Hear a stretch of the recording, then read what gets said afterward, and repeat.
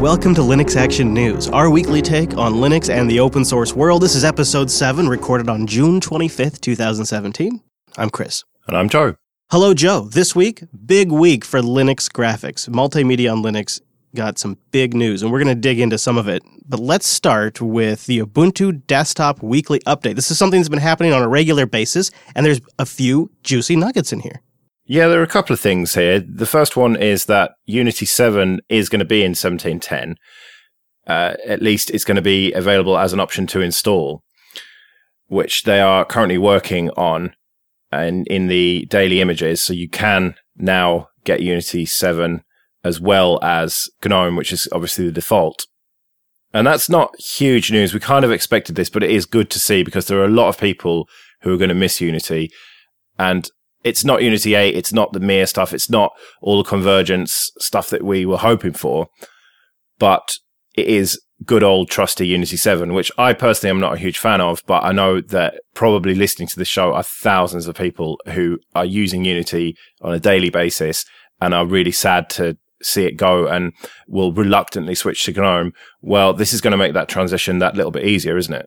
Absolutely. So the big takeaway from this bit is you're going to be able to have both GNOME and the Unity desktop session side by side. So what they did here was they migrated Ubuntu session to GNOME, and now they've created a new Unity session. So now we have two separate sessions that'll be available at the login screen if you install all the corresponding packages. And in traditional open source geek style, I am now loving Unity 7 more than ever, now that they've announced they're killing it. But I want to talk about the update in here that I think is going to have a huge impact long-term on multimedia playback on the Linux desktop. They're working on hardware-accelerated video decoding and a proof of concept using GStreamer. Yeah, and this is going to mean potentially 4K H.264 video using only 3% of a CPU if you've got Haswell or newer, which is amazing, isn't it? At the moment, if you're trying to run 4K video, it uses a ton of CPU and your computer can't really do much else unless it is ridiculously fat and beefy. So that is amazing. And 4K H.265 will be available on Skylake or later. Yeah, that's good timing for that because that's going to get more and more implementation over 2018. Yeah, I can't really understate this. This is huge. I in my benchmarking, I recently had some just unbelievably powerful Linux hardware in the studio for benchmarking, so very fresh results. I was able to get smoother, better playback on a 2013 MacBook Pro than on the most latest, totally high-end Linux workstation with Xeon CPUs, workstation-grade graphics, PCIe storage. It struggled to play back 60 frames per second, 4K H.264 video, while the MacBook Pro 2013 could smoke through the footage because of hardware acceleration. And this is becoming a limiting factor for video editors on Linux, and so it's great to see Canonical doing this in Ubuntu because even just being able to play back the footage is a huge win. So you think that this is going to feed into video editors, potentially Kdenlive and that sort of thing? I certainly hope so. They all have different ways of utilizing system codecs, but a huge part of being able to work with the footage on the Linux desktop is the fact that it just struggles to even play it back, let alone edit it. So this will fix the play it back aspect of it. So if you check the link in the show notes, you can figure out how to get it working now on your system. But the plan is to hopefully have this land in 1710. It's all proof of concept right now, but you can tell I'm watching this with some serious interest. Yeah, let's hope that it's working and completely stable in 1804, the next LTS. And I really hope that other distros can take this work and implement it there as well. I'm going to see if I can't retrofit my review and install this proof of concept and do an A-B difference between software accelerated playback and hardware accelerated. Although I bet our audience knows it's a huge difference. Yeah. Okay, well, something that I wanted to quickly flag up was the Phoronix 2017 Linux Laptop Survey, which is only a few questions on Google Form. But I think that it's important to have our say as a Linux community on what we want from a Linux laptop and what we've got now. And the information that you can give them anonymously is potentially going to help the market out. It's going to prove that we want certain things and certain things are important. You know, is battery life more important to you? Or performance or build quality, that sort of thing. There's loads of questions here, and I've taken the survey And so I think everyone should do that, and hopefully the industry can take note of the results. So not only is this going to be useful for manufacturers creating laptops, but I'm interested in it from a Linux user's perspective. Are people going with pre-built Linux rigs, shipping with Linux, or are they still blazing their own trail and buying hardware that isn't necessarily designed for Linux but making it work? And I think this survey will suss that out as well. And then it's also asking people, like, what kind of issues do you run into these days with your trackpad? Are you trying to put these on MacBooks? They're also trying to suss out things like touchpad issues, Wi-Fi, and battery life, like Joe mentioned.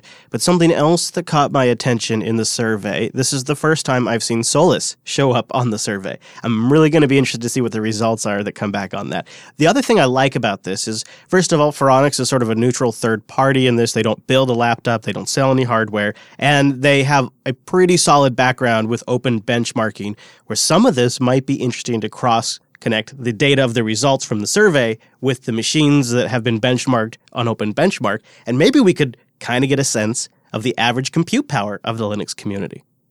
At least their laptops. Yeah. So the last question is, what would you like to see in a dream Linux laptop? So I'll have to ask, what did you put for that one?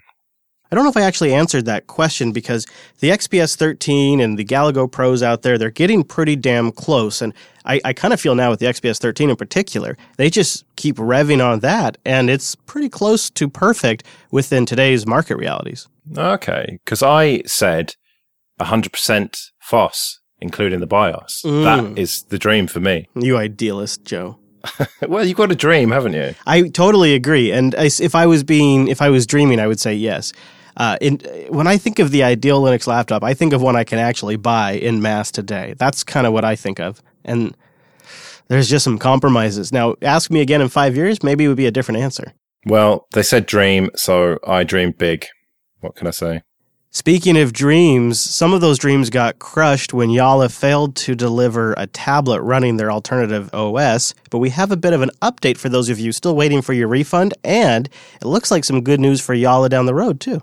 Yeah, this was a tablet that they promised to ship by the second quarter of 2015, and the crowdfunder for it was in early 2015.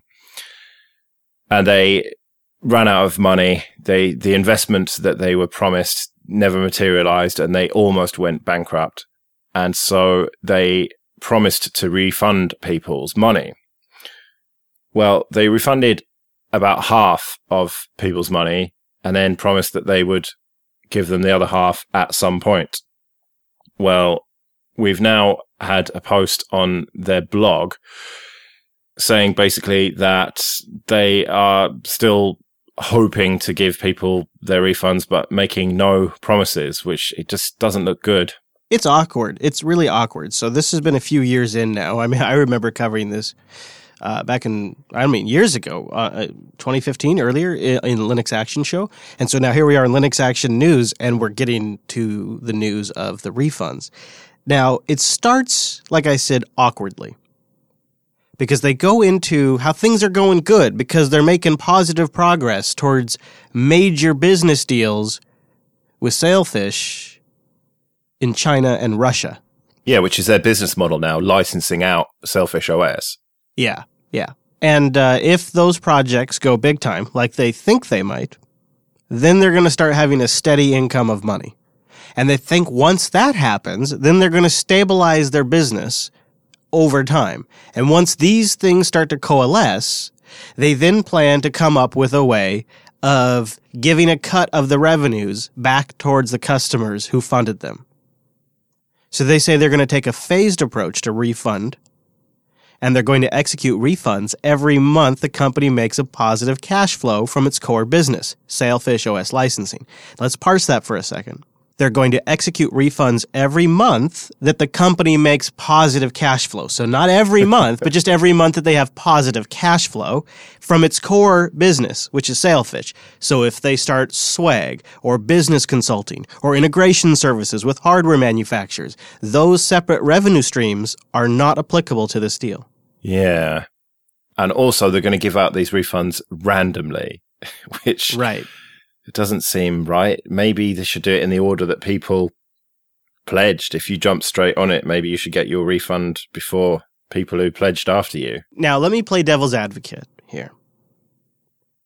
In a world where everybody wants to see a strong Android competitor and wants to see something like Sailfish OS be successful, we have to acknowledge that the company that is driving that the strongest has to be successful. And we don't want to bleed them dry with refunds because the money that they are refunding is truly from fans who wanted to see this be successful in the long term anyway. Yeah. People who are willing to go in on an Indiegogo are doing so because they believe in the vision or the mission of the thing they're backing. In this case, Sailfish OS or Yalla. You get my drift here. Like, they're, in some sense, they can afford to trickle refund their biggest fans because those biggest fans have a core belief in the bigger vision. I suppose so. And ultimately, I would like to see it succeed because of all of the various mobile operating systems that I've tried, I think that Sailfish is the best. I used it for a couple of weeks when Martin Wimpy, lent me his old Yola phone. And I was really impressed with it. And that was a good couple of years ago. So I can only assume, I haven't actually tried it out for a while, but I can only assume that it is much better now. And it was already really good then. So I really want them to succeed. And I suppose, yeah, you don't want them to be bled dry. That is a good point, that if they liquidated all their assets and just basically bankrupted themselves by paying back these backers on Indiegogo, the dream's dead. Yeah. And I suppose also, you're not buying something on Indiegogo, are you? You are pledging a donation and you get a reward for that, which there's no guarantee of. Building a tablet or anything like this on Indiegogo always seems like a moonshot to me. Yeah, I agree. I mean, I have a rule that I'm not going to put any money into crowdfunding that I can't afford to lose. And so that's why the GPD Pocket, for example, I really wanted it and stuff, but I just wasn't willing to risk the money. I mean, I think they will deliver, and it's looking like they are starting to deliver that. But something that's a few $100s. I completely echo that. I completely agree. That's now my philosophy with crowdfunding too. And honestly, Joe, it was some of these crowdfundings like the one that Yalla did that sort of taught us those hard lessons. Yeah, exactly. But, well, here's hoping that they do make some money and be successful and, as you say, be a genuine competitor to Android. Even if it's not completely open source, well, neither is Android. And if we had something that was really good and could compete with Android, at least in a niche of the market, that would be better than just having this duopoly that we've got now. Last.ting.com. That's where you go to support the show and get $25 off a device or $25 in Ting credit if you bring a device. I've been on the Ting network for years, and one of the devices I ran was the Nexus 5, and I put Sailfish OS on there. This is what I love about Ting, is they'll give you a GSM SIM. You put that in the device you want. Now, they have supported devices that their support people know all about, and of course, that's always a great way to go for anyone that's just looking for a simple-to-use cellular plan. But me, no, I got to make things hard. I got to flash ROMs onto my Nexus 5, and Sailfish OS, it rocked because Ting doesn't have an agenda. They don't block certain OSs. They don't block updates to your phone. They just give you simple mobile for $6 a line. It's your minutes, your messages, and your megabytes. Whatever you use, Ting adds it up, and that's all you pay. Start by going to last.ting.com and get nationwide coverage with no contracts, no early termination fees, and you only pay for what you use. It's really how the mobile industry would do it today if they had to start all over. Last.ting.com. Go there. Also check out their blog. Great post recently. Last.ting.com. And thanks to Ting for sponsoring the Linux Action News. Well, let's talk about Mozilla. And firstly, Firefox Focus, their new browser for Android, which was available sort of for iOS before, but we don't really care about that, or at least I don't. I know you do. Oh. So it's a very simple little browser that is focused completely on privacy. And by the looks of things, speed as well, because I tried this out today, and that is the first thing that jumped out at me. This is the fastest browser I have ever used on Android. Really? That's cool. Yeah. So Firefox Focus allows you to browse the web, and they say, quote unquote, without being tracked by ads. And, it's funny you mentioned the speed. I was really curious, Joe, like, how are they building this? Because this is Mozilla. And on iOS, they really just kind of ended up wrapping WebKit and using that. And that was like, it was essentially, it was a WebKit browser, but with the Firefox Focus take on it. And I thought, okay, well, for Android, surely they're using Gecko. And so I did a little digging, and I dug around, and I have a link in the show notes in the Firefox Focus source code. And it looks like at build time, they allow you to build it with either a Gecko backend or a WebKit backend. Ah. And for the version they're shipping on the Play Store, it's built with the WebKit backend. Actually, it's using Android WebView, so WebKit. Right. That explains why it's fast then. Isn't that interesting, though? Mozilla is essentially shipping a WebKit browser on both mobile platforms now. Yeah, but to be fair, in this Firefox Focus, there is an option to open this page in Firefox. So if you've got the main big version of Firefox as well, then you can open it in Gecko. But that is interesting that they're shipping WebKit. The thing is that it's very limited. It's incredibly fast, and it seemed to block pop-ups and stuff really, really well. But I found that a fair bit of JavaScript didn't work in it, and also that you've got a single tab. Well, so they have a note in here. They say, for Android users, we've also made Focus a great default browser experience since we support both custom tabs and the ability to disable ad blocking. Custom tabs, Joe. What the hell's custom tabs? It's not very clear, because then they list one of the features as no tabs. I don't understand. Yeah, I didn't get that either. Yeah, it's very strange. There's a couple other standout features for the Android version versus the iOS version, which I thought maybe be worth mentioning. I like this one. There's an ad tracker counter. So just for the curious, they're going to just count a little number of the amount of ads that they've blocked per site. That could be brutal. Yeah, I saw that, which, you can see some sites are just going way overboard. I mean, I have got a host file anyway. I use Adaway from F-Droid, and that updates your host file and just blocks most adverts. So with that and Firefox Focus, you basically don't see any adverts. It's brilliant. If they just added tabs to it, I'd be using it all the time, I think, as my main browser. They say here at the end of the post that they're going to be adding new features that make it even better down the road, so maybe tabs is one of them. Yeah, well, I installed this to check it out for the show, thinking that, after the show, I'll uninstall it, but this is staying on my phone, man. I completely agree. I keep it too. I think it's really nice to just have something that's totally divorced from the vendor, that has nothing to do with Google or Apple, and I trust Mozilla, and I think it's even more legitimate on Android. It's kind of funny that it came to iOS first, and they quoted some sort of statistic where it was very well reviewed on iOS. It's good to see it coming to Android too. Yeah, I look forward to seeing the updates for it. So something else that Mozilla is working on that might immortalize your voice. Yeah, Project Common Voice, which they say is a project to help make voice recognition open to everyone. So we all know about the various big companies with their voice recognition in their digital assistants. Well, Mozilla is at least attempting here to make something that is open source that can be used by various projects, maybe even Mycroft, you never know. And they're basically crowdsourcing the voice input for that, because the thing that you need with any voice recognition system is a ton of data to work with. And they give you a really simple walkthrough sentence you can read and then upload to their servers. I'm probably using WebRTC. I didn't try it, but I did play some of their samples, and it's a neat idea. I'm sure Popey's over there submitting tons of different voices. Yeah. Well, I did. I read the 3 sentences that it wanted and also listened to 5. And you can validate them. You can say yes or no. And a couple of them were wrong. So I ticked no. So hopefully that can make it learn a little bit more. So I would say that if you've got 5 minutes or even less than that, then go to voice.mozilla.org and help them out, because it's something that we can all potentially benefit from. I completely agree. So back to multimedia on Linux desktop, Opus 1.2 saw a major release this week, which has many quality improvements, new features, and bug fixes.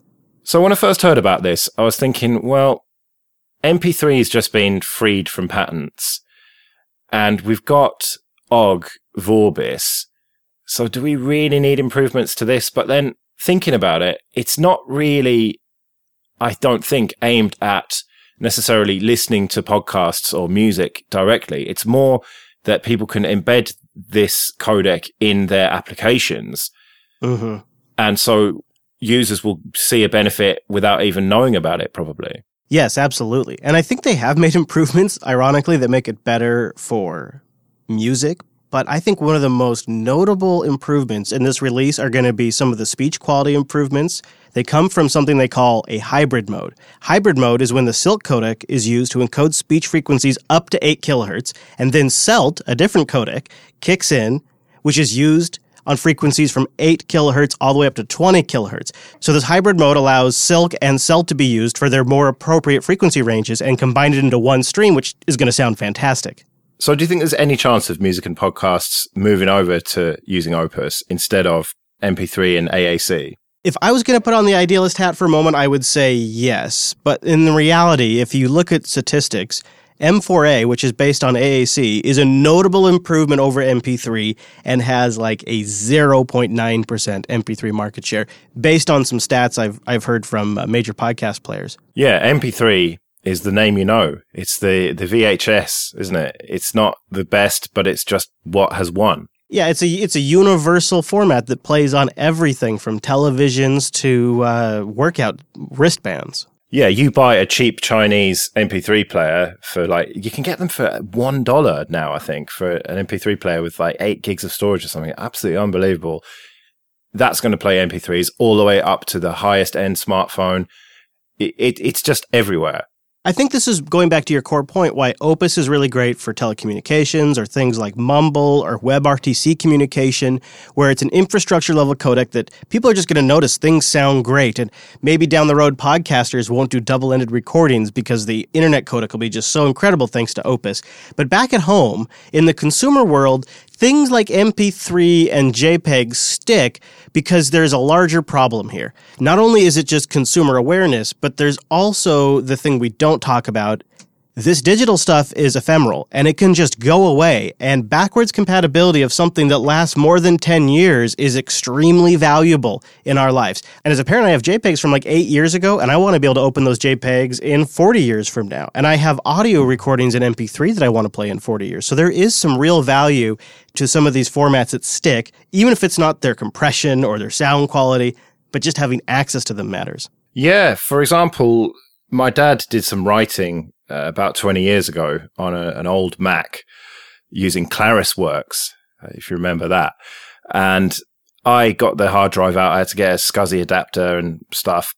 And this was about 5 years ago, maybe. So it had only been 15 years since he'd written those. And I was really struggling. In the end, I found an online, I can't even remember what it was now, service that converted them to .doc or something. But oh, very good. So I did manage to do it, but maybe I'd struggle now to do it. I don't know. But and as you say, if that data is there in a format that is unreadable by modern machines. Yeah. And of course, eventually you're going to want to move from .doc to something like ODF. And going back to Opus for a moment, that's why these core open source formats really matter.